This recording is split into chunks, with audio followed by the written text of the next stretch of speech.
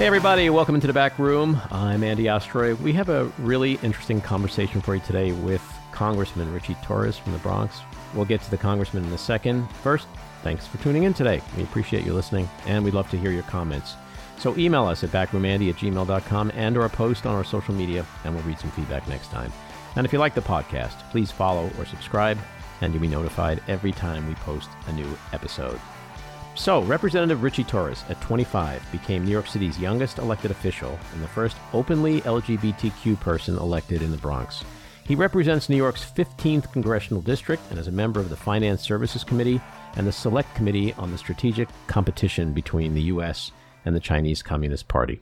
Congressman, welcome into the back room. It's an honor to be here. So, before we get into the relevant news issues of the day, I want to just go back a little bit in time because you do have an incredible story. You are Afro-Latino. You were raised by a single mom in the projects in the Bronx.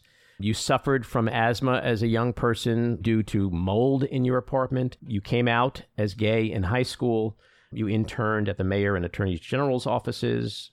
You went on to NYU but dropped out in your second year due to depression, and you dealt with suicidal issues then related to being gay. But then at 25, you ran for city council in the 15th district in the Bronx. You won. You became the youngest elected official ever in New York City. And then in 2020, you ran for Congress, and you also won. You really are a true American success story. Yeah, my life has been an improbable journey from public housing in the Bronx to the House of Representatives in Washington, D.C. And mine is a distinctive kind of American dream story. It's not a rags to riches story. It's not a hood to Harvard story. Mm-hmm. I am different from your typical member of Congress. I don't have a net worth of over $1 million. I'm not a member of a political dynasty. I don't have ties to party machines. I don't even have a college degree.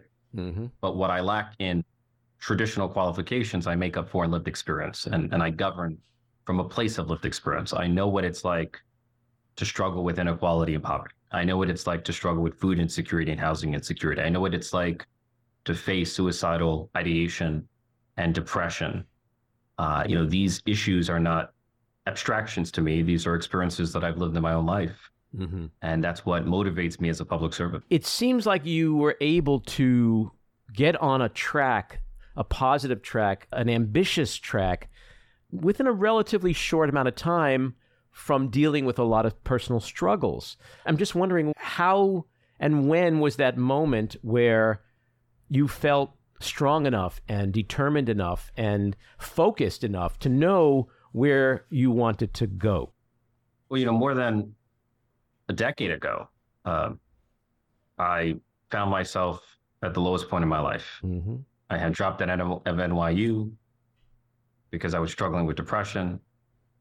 There were moments when I thought of taking my own life because I felt as if the world around me had collapsed. I was even hospitalized. And I never thought in my wildest dreams that 7 years later, I'd be the youngest elected official in America's largest city, mm-hmm. in the New York City Council. Mm-hmm. And then 7 years later, I would become a member of the United States Congress. And so I feel like only in America is a story like mine possible. And when I won my congressional primary in June of 2020, the moment when I knew I was going to be a congressman, I publicly said that before I was a congressman or a councilman, I'm first and foremost the son of my mother, Deborah Bachelet, to whom I owe the greatest debt. Mm-hmm. She is my hero. She is my inspiration.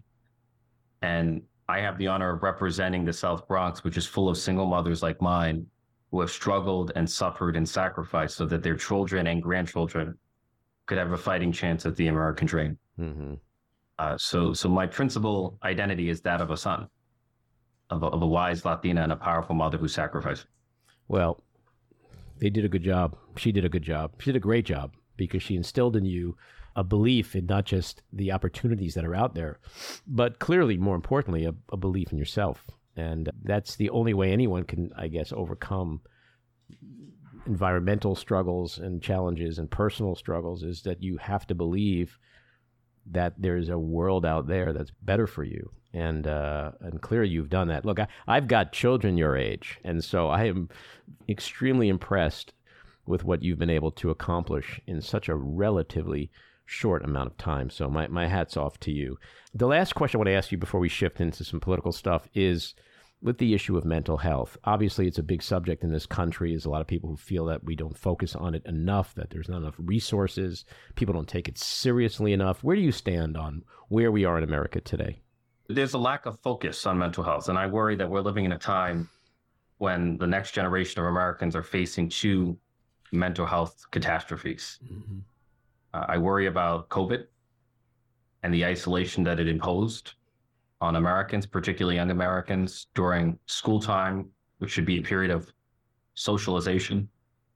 And I worry about the impact of social media. You know, it's no accident that Gen Z, which is the first generation to grow up on social media, has among the highest rates of anxiety and depression. Mm-hmm. And so I worry that social media represents an unprecedented social experiment on the mental health of our young people. And we're only beginning to come to grips with the consequences of both social media and COVID, that perfect storm that has been so corrosive to the mental health of Gen Z. Mm-hmm. No, it's so important that I have a Gen Z daughter, and I know exactly what you're talking about and the impact of COVID. And it just seems like whether it's regarding insurance, any of the established institutions just don't seem to take mental health seriously enough. Look, I had to attempt suicide in order to access mental health care. Like, were it not for the hospitalization, right, I never would have had access to mental health care. And once I began taking an antidepressant, it reshaped the trajectory of my life. It set me on a path that ultimately led to the United States Congress. It's incredible. It's an incredible story. I live in Manhattan, so I'm not in your district, but I really came into your sphere of influence on October 7th. And as an American Jew, and I got to say, Jews love you. You are a major favorite in our community. And certainly not all. Not all. Yeah, that's true. But you have been so outspoken. You have been so passionate. And in my opinion, you have been so spot on. Why is this issue so important to you in the way that it is? I guess I would ask, why should it not be important to me?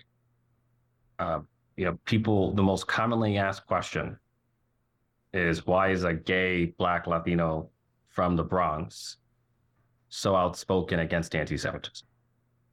And I strongly feel people are asking the wrong question.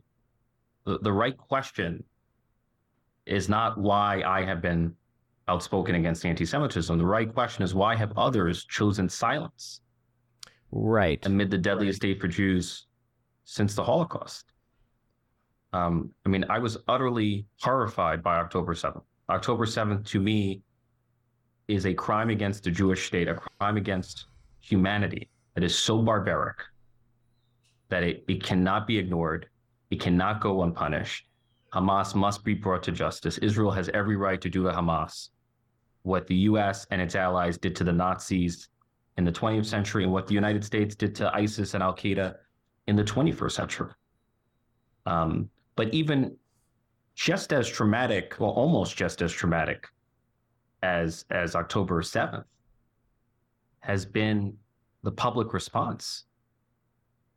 An institution, the New York City Democratic Socialist of America, held a rally on October 8th, cheering and celebrating the cold-blooded murder of Jews in Israel.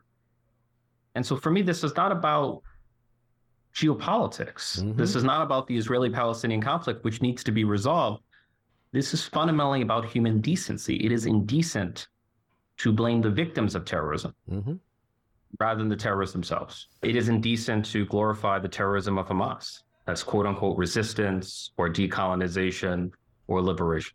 Mm-hmm. It is indecent to tear down images of hostages and promote images of paragliders who gunned down young Israelis. And so I feel like I'm defending not only Israel and the Jewish community, I'm defending human decency. What is at stake is the soul of America. If we as a country cannot bring ourselves to condemn the butchering of babies with moral clarity, then what are we becoming as a society? Well, I think there is connective tissue between what you're saying and the question that I asked you and others clearly have. And in that sense, it is a lot of Jews right now do hear the deafening silence.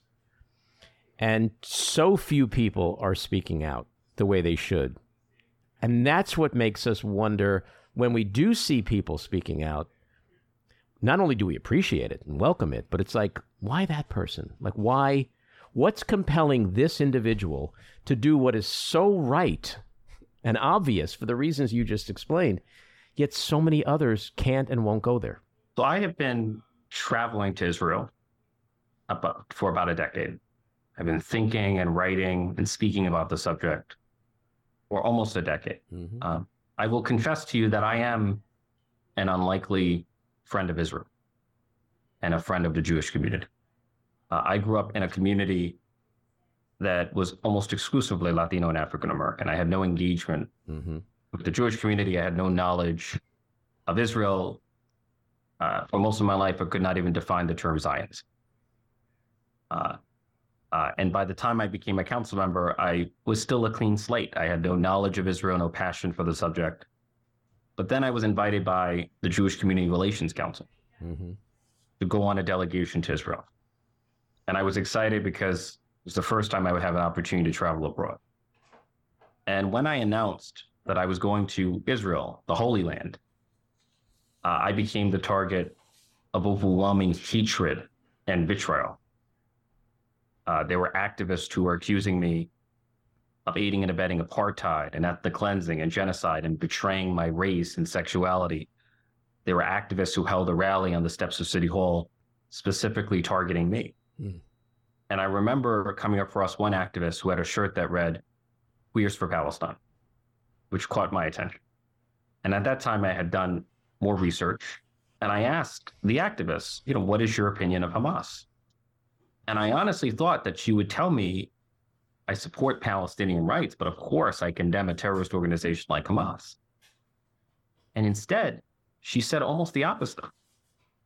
I support Hamas because it is fighting for the liberation of the Palestinian people.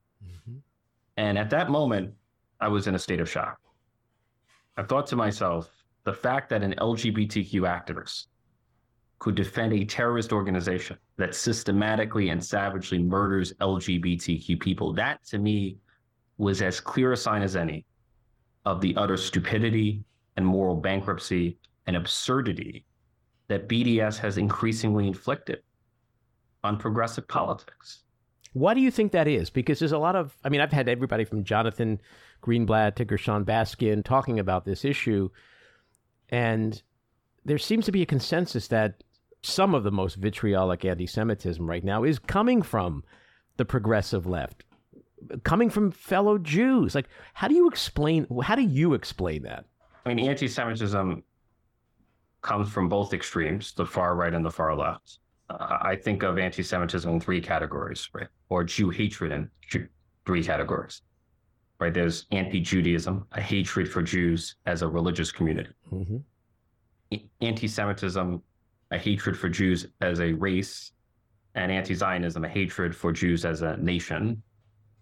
And I find that anti-Judaism and anti-Semitism, or hatred for Jews as a race, comes primarily from the far right, and hatred for Jews as a nation comes primarily from the far left. So those are the dynamics that I observe, and I find that far right anti-Semitism is much more violent, leads to mass shootings like the kind that we saw at the Tree of Life Synagogue in Philadelphia, in Pittsburgh. But I think far left anti-Semitism is more culturally influential, has much greater cultural influence on social media platforms, on college campuses. And so I worry about the rising cultural influence of far left anti-Semitism.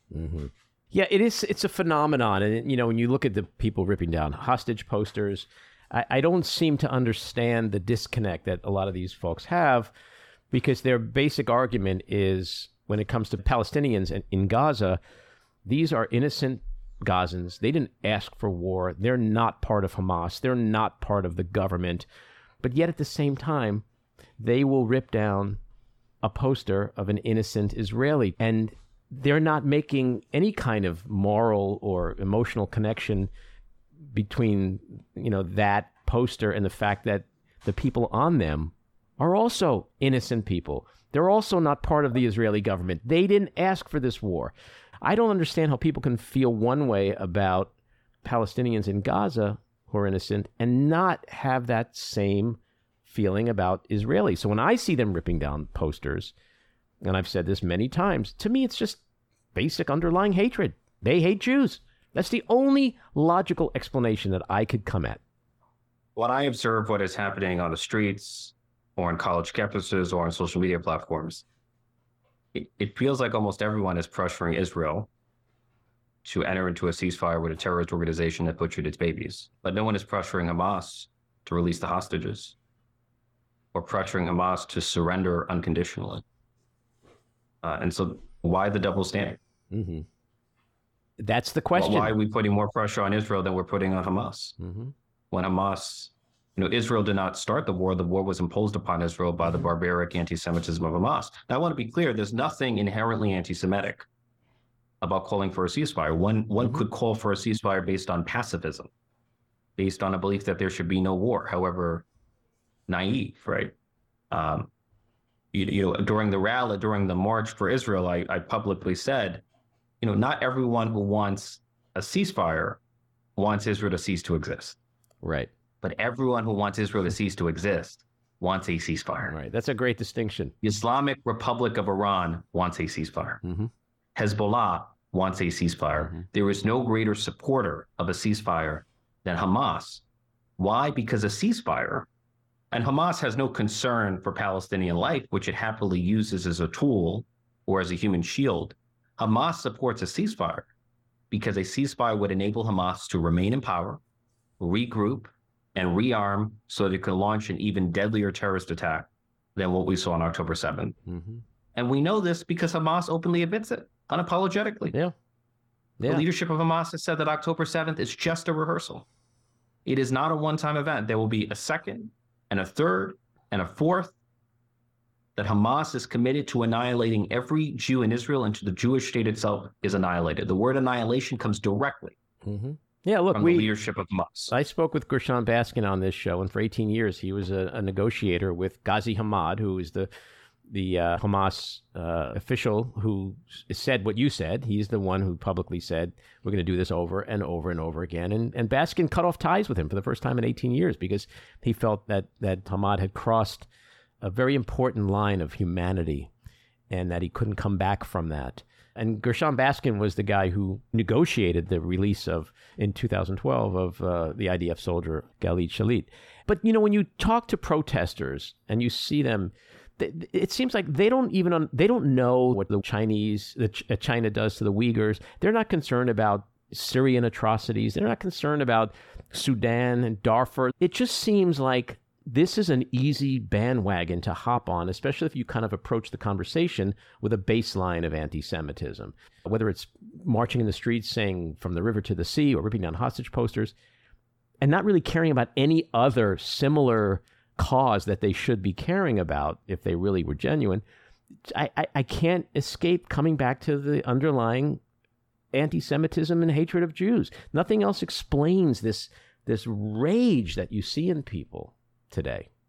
Look, I saw the anti-Semitism of the far left of the DSA long before October 7th. Mm-hmm.